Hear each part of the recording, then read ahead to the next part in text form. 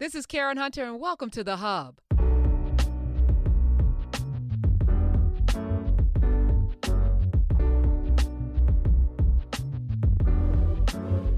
Part 2 of my conversation with Robin DiAngelo is up next. She's an amazing social scientist and one of the most clear-thinking people on the issue of race.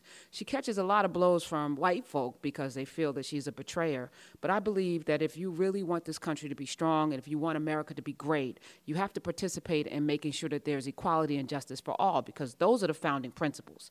We can talk about the BS all we want, but America will never be truly great until there are opportunities for everyone who is here to compete on an equal playing field. Up next, part 2 of my interview with Robin DiAngelo, author of White Fragility, Why It's So Hard for White People to Talk About Racism. So I work in corporate America, where I happen to be one of only. I'm the only one, the only black woman, the only person of color who holds a title in my firm. And one of the initiatives that I've attempted to advance ad nauseum is diversity and inclusion initiatives, because I feel as if the way in which they approach talent hiring, I've presented business cases on why it makes sense to do business in communities of color. When you look at who's going into business for themselves, who's becoming entrepreneurs, we know that group is black women, right? But I can walk into a room and have a conversation with a new black business owner in a way in which most white people cannot, right? And so when we talk about ways in which we want to grow as an organization, right, it makes sense for us to talk about, when we talk about organic growth, it makes sense for us to talk about having people who look like the world that we inhabit, right, to go out and talk to people who also inhabit this world and do business. But for some reason, every time I bring that conversation up, I am met with immediate resistance. And one of the discussions that I had in HR surrounded around the ageism, that there were 7 decades of working class, right? You rolled your eyes. Thank you. It's the same thing that I did. But ultimately, I can't understand what the resistance is. I've made a business case for it tons of time. There's tons of information out there that can support it. Why do we still resist being able to do business in a way that can affect? Because we feel entitled to our positions, and that threatens that sense that this is my job, my place, my position. We like a little bit of diversity cover, as long as you don't fundamentally challenge our place, our sense of ourselves. I think one of the most hostile, toxic environments for people of color day in and day out. Yes, we have police executions; those things are profound and extreme, but day in and day out, it's unexamined whiteness. Most white people cannot answer the question, what does it mean to be white?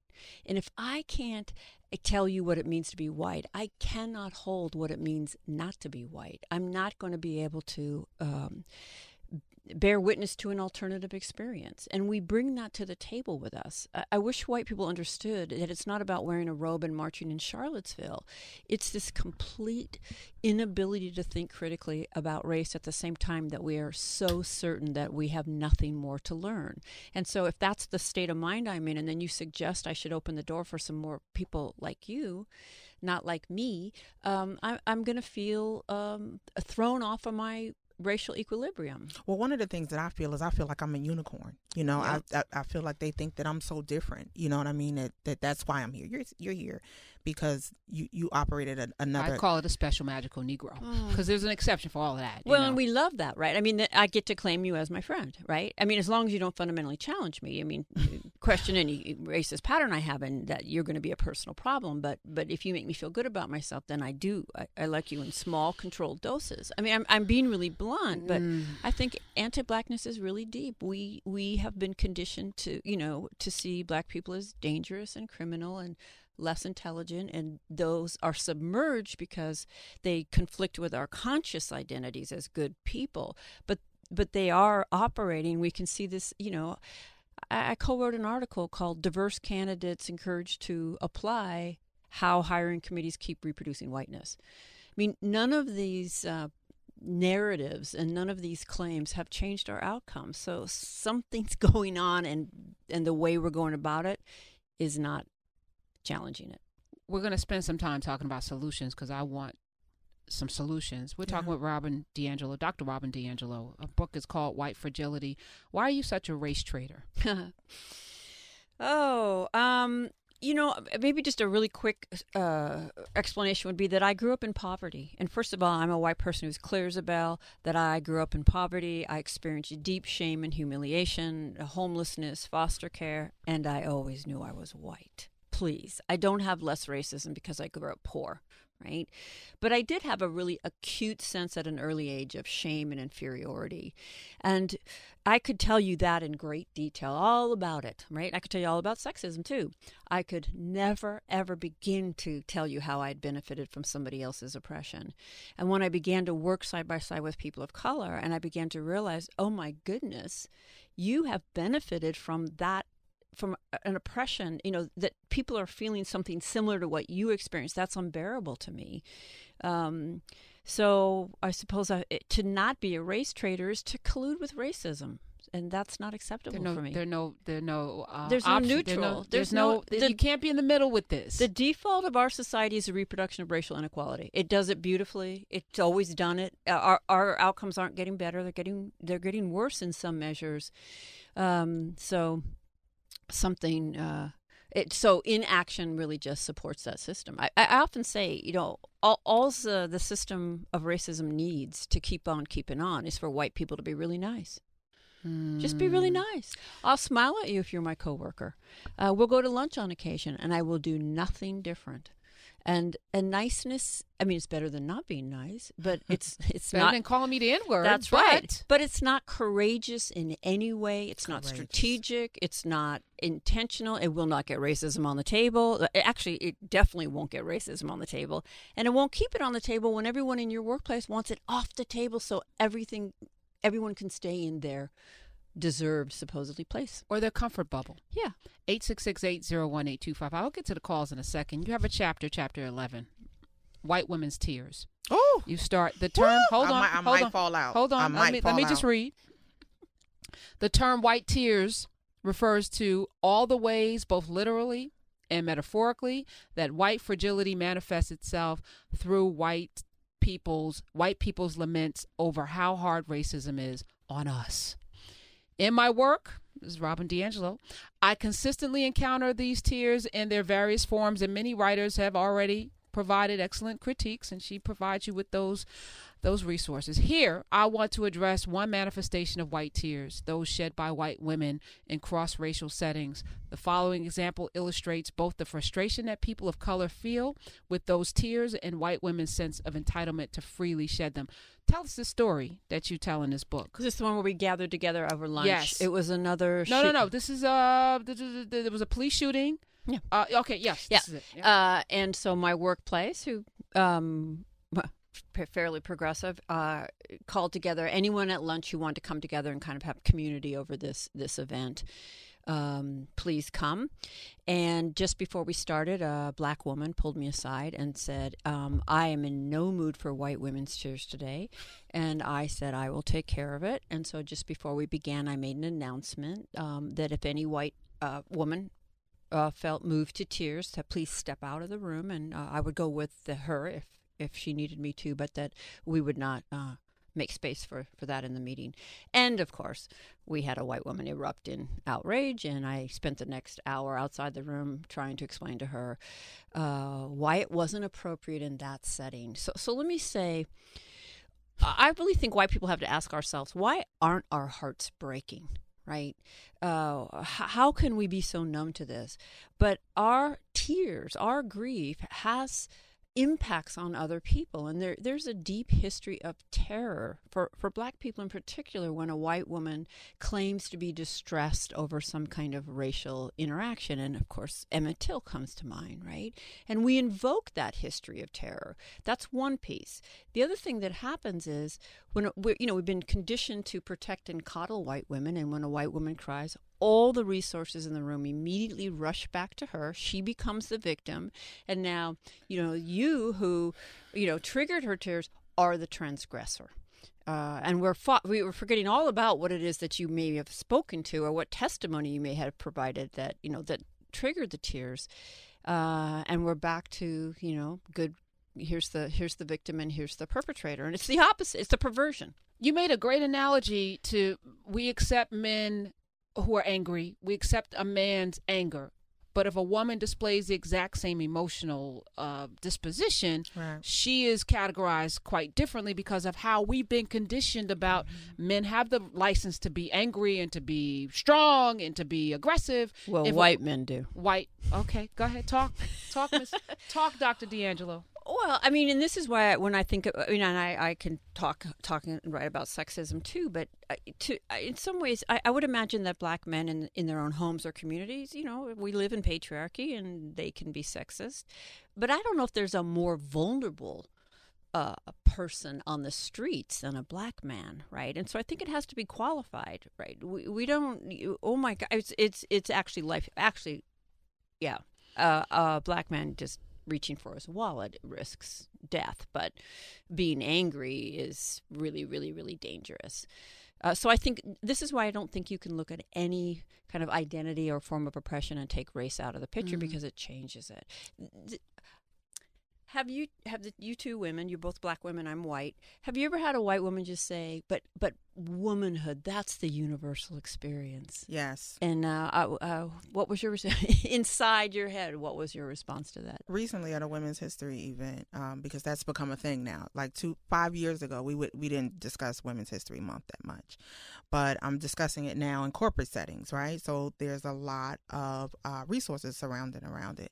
And I went to a Women's History Month event for a humongous magazine, and there were wonderful women involved who were running companies and corporations and all sorts of other tremendous feats. And during the conversation, one of the women said that, being a woman is just this amazing experience. And when it was time to give our thoughts of the day, because there had been about 12 panelists all over a number of different sectors. And I said, one thing that would have been wonderful would have been to see an Asian woman on the stage, or to see a black woman or a Latino woman on the stage. And silence, went into the room. And we tried really hard to find women of color who ran businesses. And there was just no one to find. And bullshit. I'm a student. I'm a professional. I'm a woman. And I shouldn't have to worry about walking alone, day or night. I've heard it all. Honey, give me a smile. Harmless catcalls? I never know. I carry Tiger Lady. It's a revolutionary defense tool that's based on one of nature's most efficient defenses, a cat's retractable claws. It weighs less than my phone and is designed to collect DNA. Tiger Lady is discreet and fits in my hand. And when I make a fist, claws come out like a real-life Wolverine. It's easy to use, doesn't require training, and is legal in all 50 states. Get your Tiger Lady today by going to TigerLady.com today. Tiger Lady makes the perfect graduation gift to prepare her for the world ahead. Get Tiger Lady today for safety's sake at TigerLady.com. And for a limited time, get a pack of 4 at 15% off. Use the code GRAD and save an additional 20% off your entire order. Go to TigerLady.com. That's TigerLady.com. Tiger Lady, the ultimate gift of personal safety for any graduate. And so for me, my experience, and women ran this event through and through. And so White women ran this event through and through. And so I have found that even in work with white men and in my business with white women, I found them to be disingenuous. And I can deal with white men and their shit. But for some reason, when it comes to a white woman and her behavior, and I have a personal experience that happened with my mother that I won't even go into. One of her closest friends was a white woman, and it almost cost my mother her job, that professional friendship. But I sometimes find that their interaction with women of color is duplicitous. Well, we know that 53% voted for Trump. Yes. So I struggle now in that pussy hat. Oh, you were so angry with your pussy hats. Where were you during election day in the voting booth? Yeah. I'm really clear that white women do not land any more lightly on people of color. And I think that the hurt and the betrayal is likely deeper because we have a potential way in through sexism, but so many white women use sexism as a way out. There's no more a shared woman's experience than there is a shared human experience. In a society, we don't live on the spiritual level. In the physical world, in a society deeply separate and unequal by race, there is not a shared woman's experience. Well, you talked about women's suffrage. it didn't include us. Exactly. All right, Exactly. Susan B. Anthony and Katie Stanton and all they were out there. They had Frederick Douglass as an ally, but where Yes, and you We're the can black you women. can be oppressed in one axis of identity in life and still benefit from someone else's oppression and collude with that oppression. because you can at the end of the day, you go into bed, you're sleeping with the person that you can always negotiate as a white woman because you sleep with power. Yeah. I love this book. I was enjoying reading it, and I also could see where I fall every day having this conversation because it's really not my conversation to have. Right. Exactly. Yeah, and I want to acknowledge that I could not even begin to articulate what I can today without years of brilliant mentorship from people of color, and some black women in particular. And you know, the I know nature you got of some this. black relationships, you know I Robin do. DiAngelo. I know you have tasted the potato salad without raisins. I know this. That's so funny. Robin DiAngelo. You know, I'm conflict avoidant with the best of them. I'm from Seattle, by the way. And we used to do these trainings, and there'd be a really angry white man, you know, arguing every point and blocking us from going further. And these black women would take me aside, and they'd say, "You need to take him out, and you need to talk to him, white person to white person, and tell him to, you know, behave." And that's the last thing I wanted to do, right? Go talk to some angry white man. I have my own intimidation. But these black women told me to do it. So I did it. I put on my white hat, right? Not my gender hat. And I got better and better. You know, it really toughened me up around my conflict avoidance. All right, we're going to take a couple of calls because I had a billion questions and you have to leave. I don't know why. What do you have to do, a book Oh, signing? yeah, I'm doing a book signing tonight at the Strand. At the Strand? We love the 7. Strand. The Strand. I All love the right, Strand. that's downtown. Let's go to Indiana. Sonia, you're on with Dr. Robin DiAngelo. Welcome to the Karen Hunter Show. Hi, Karen. Hi, Cousin Phil. I'm sitting here in my car, and my heart is just full because listening to Dr. DiAngelo is just all so real. So honestly, I can't even talk right now. So just give me a minute here. I'm just trying to. My first question in the beginning was, at what point in history, did white people feel as though that they were just better overall? And then listening to this and listening to Miss DiAngelo, I've experienced so much of it in corporate America. Yes. To the point where I just stepped down out of management, being in management for so many years. But just listening to this, it's a lot. So I'd like to just keep listening. Okay. Well, All right, thank you. God bless you. You know, Ta-Nehisi Coates and also Ibram Kendi, both black scholars, talk that racism is the parent, race is the child, right? And we are taught to believe that racism is some natural thing that people have always had because we're afraid of difference. No, you start with the exploitation of the resources of a group of people that you have the ability to exploit, and then you make up a story to justify your exploitation. And so that's what he means. We had racism, and then we made up race as a way to justify it. And it's a relatively new idea. And I say that because the caller had said, when did this start? I am not a producer of racist ideas, but I have been a consumer. We're all consuming it. So that's why I don't struggle with guilt. I want to get that out in case it doesn't come up. I do not struggle with guilt. I am responsible for my role in a society in which racism is the bedrock. And so I'm either challenging it or I'm colluding with it, but I don't feel guilty about it. Let's head over and take Bernard in Michigan. Dr. Robin DiAngelo's in the house. Hey, Bernard. How are you? Awesome. Good. First time caller. I enjoyed the show. Now, You're welcome. racism has its basis, like the young lady just said. It's steeped in who has the power, and the dynamics therefrom means I have to dehumanize you. I cannot see you as a fellow human being and exploit you, because man has a conscience. In order to exploit you, in order to dehumanize you, I must reduce you down to something other than a fellow equal human being.